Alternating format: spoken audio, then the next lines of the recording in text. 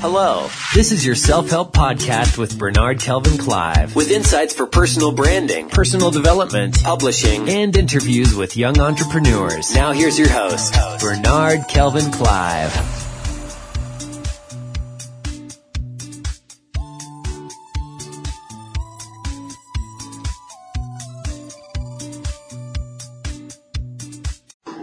Hey, good morning. I have with me Dr. Esi Ansah In. I'm privileged to have a conversation with her concerning women as architect for change and also concern her background. And good morning. Good morning.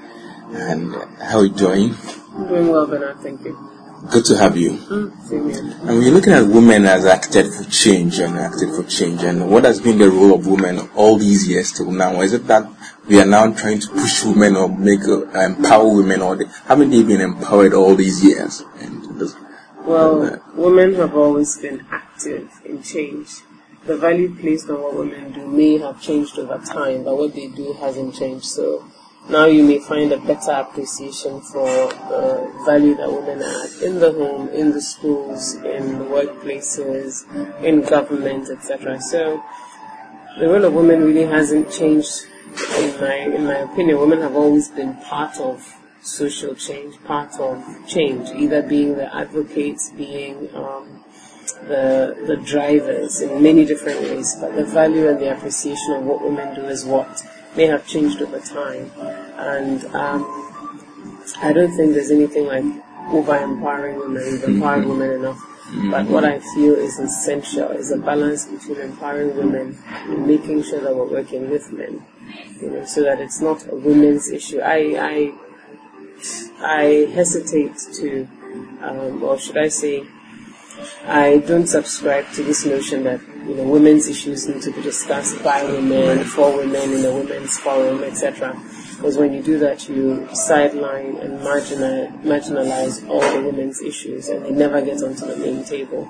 And so, for me, it's important to work with men and then force the issues on the table, talk about them. And I don't believe in people misusing the gender card. I didn't get a job just because I'm a woman. Sometimes it's true. I totally agree.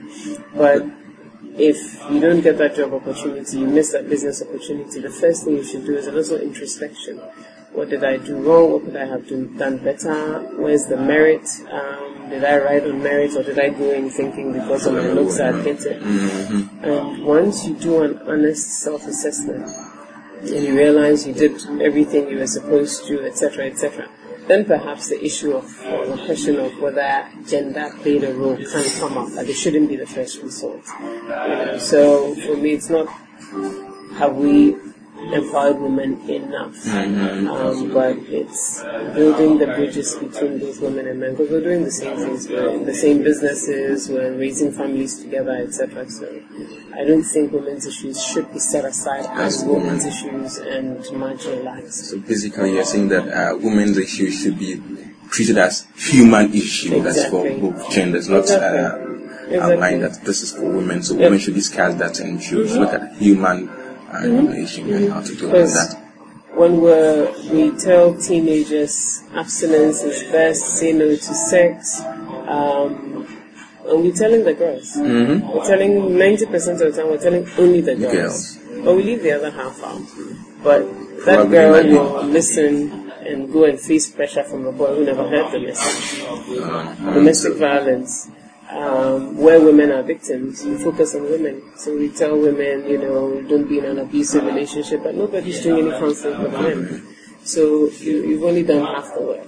So I believe strongly, and I'm not one to think there are women's issues in a box. It has to be out in the open. Let's talk about it, both sides, and then let's figure out the solution. So now we should treat and tackle all these as human issues, both men, and we should educate them on all those issues affecting women.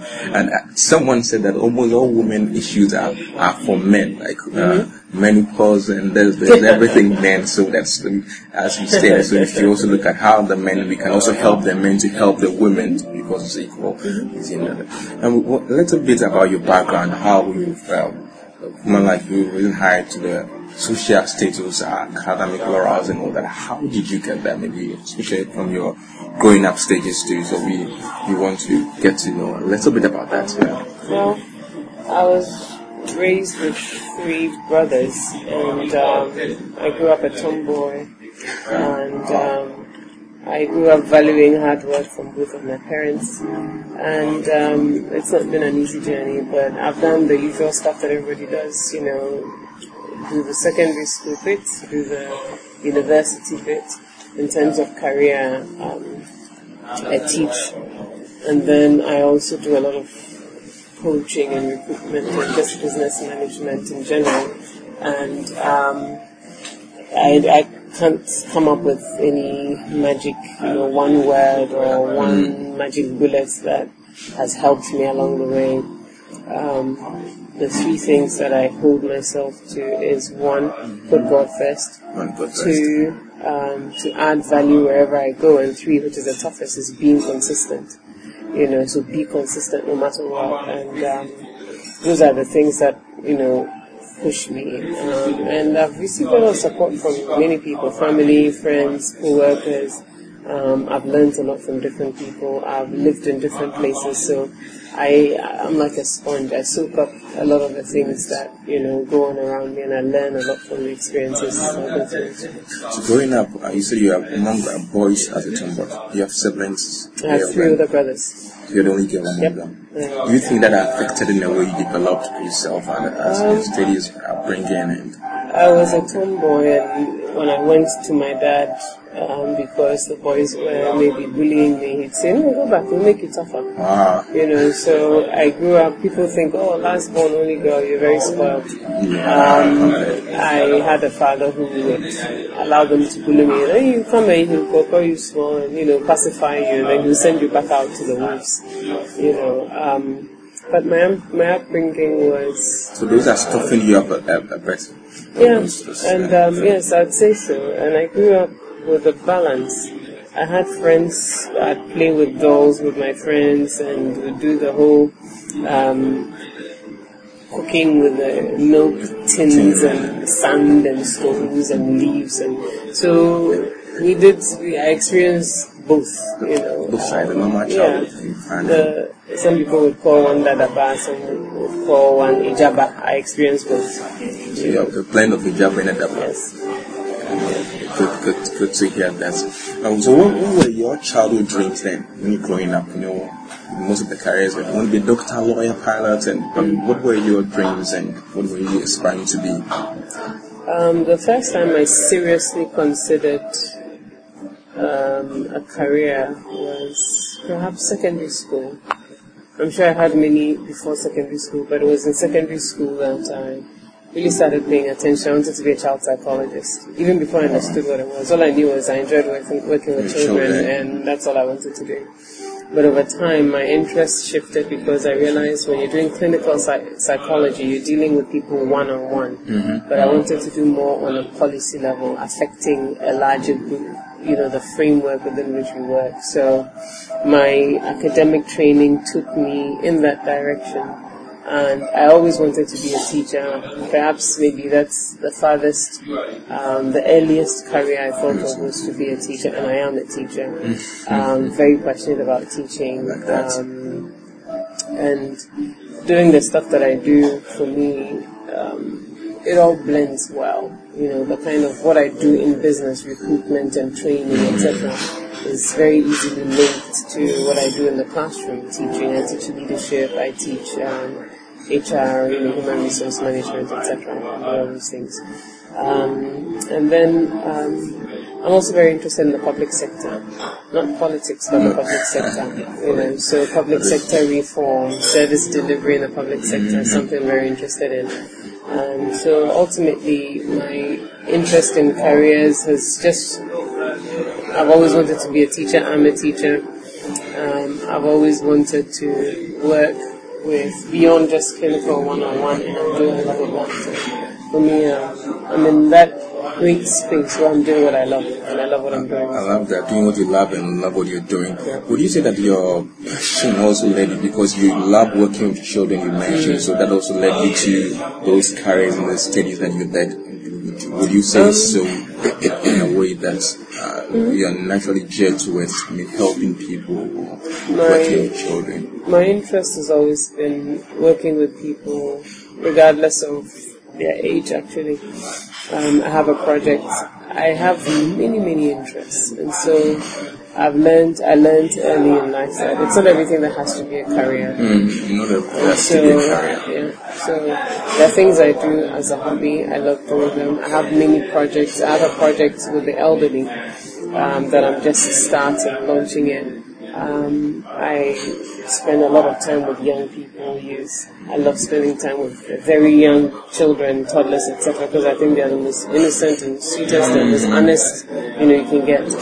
And I feel also that we have a major challenge and gap here in Ghana, and where what happens in the classroom is, I wouldn't say it's not applicable, but people aren't taught how to apply the lessons they learn from out of a book. In real life, yes. Studying for academic purposes. So it's one of the things that I'm very passionate about. So my interests are very varied, and all my different interests kind of push me as I go along.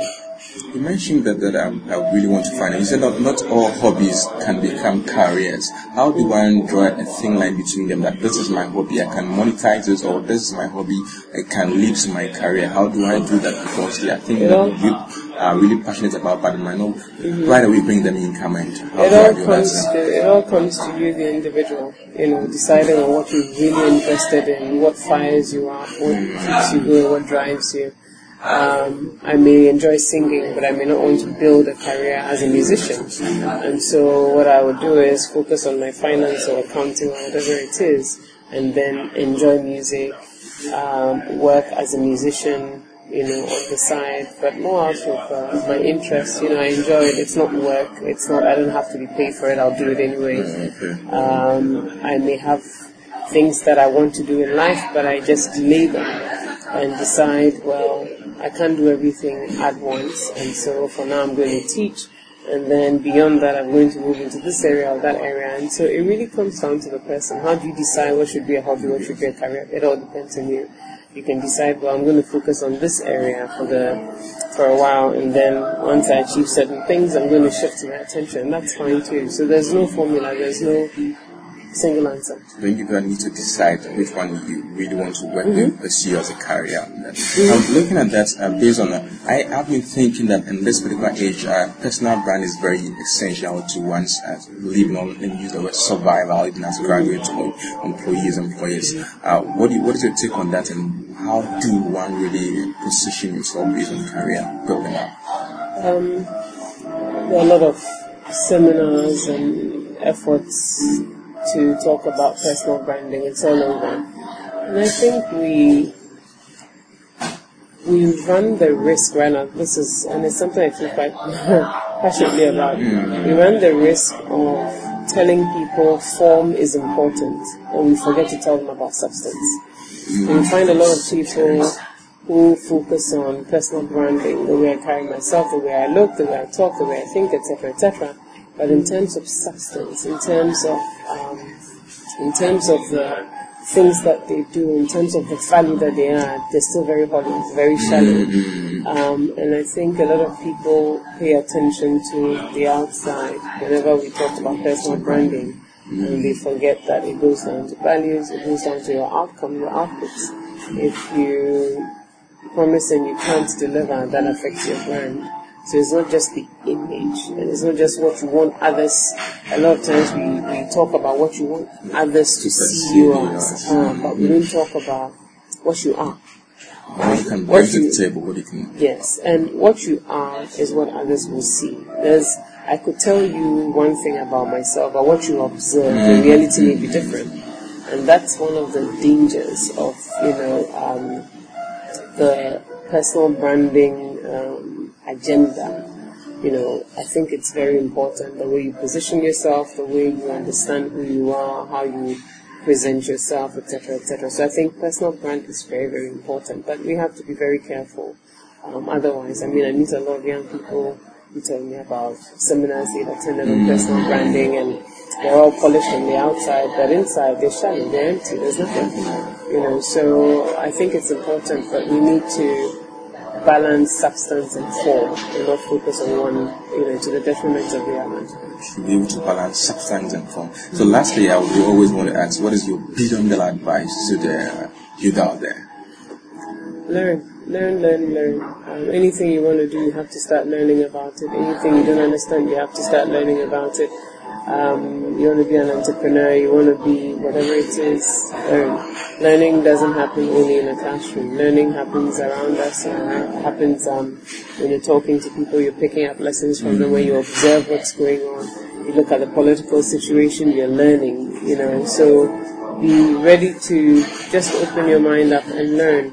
I meet people who tell me, I want to be a journalist, I want to do this, I want to do that. But have you made any inquiries about what you need to do? No. I want to set up my own school in the future. Have you made any attempt to learn about what it is to run a school? No. I want to be a motivational speaker. I want to do this. And I tell them, motivational speakers, there's no career called motivational speaker. You figure out one thing that you're doing, that you're good at, you achieve some success, and then you use your story. And even not just success, you could actually fail and use your story to encourage and motivate and teach other people. And so it's important to just open yourself up to learn, share the knowledge, apply the knowledge, and that's the best thing you can do for yourself. And nobody restricts you. I mean, you can observe what's going on around you. I can't hold a gun to your head and say, don't learn. You can watch politics, you can watch the economy, you can watch what's going on around you and pick lessons for it. Nobody can take that from you. Nobody can stop you from using your brain, essentially. So, learn. Well, the keyword from Dr. Esi Ansah is learn. You should observe, learn everywhere you find yourself to be learn. And lastly, how can one connect with you, whether on the social field or online or offline? Do you have connect? My company website will lead people to me. I'm on LinkedIn as well. Just the general social media outlets. Okay. The website, Access HCL, it's AXISHCL.com. But a quick Google will pull my name up. Thank you very much for your time and education. Thank you very much.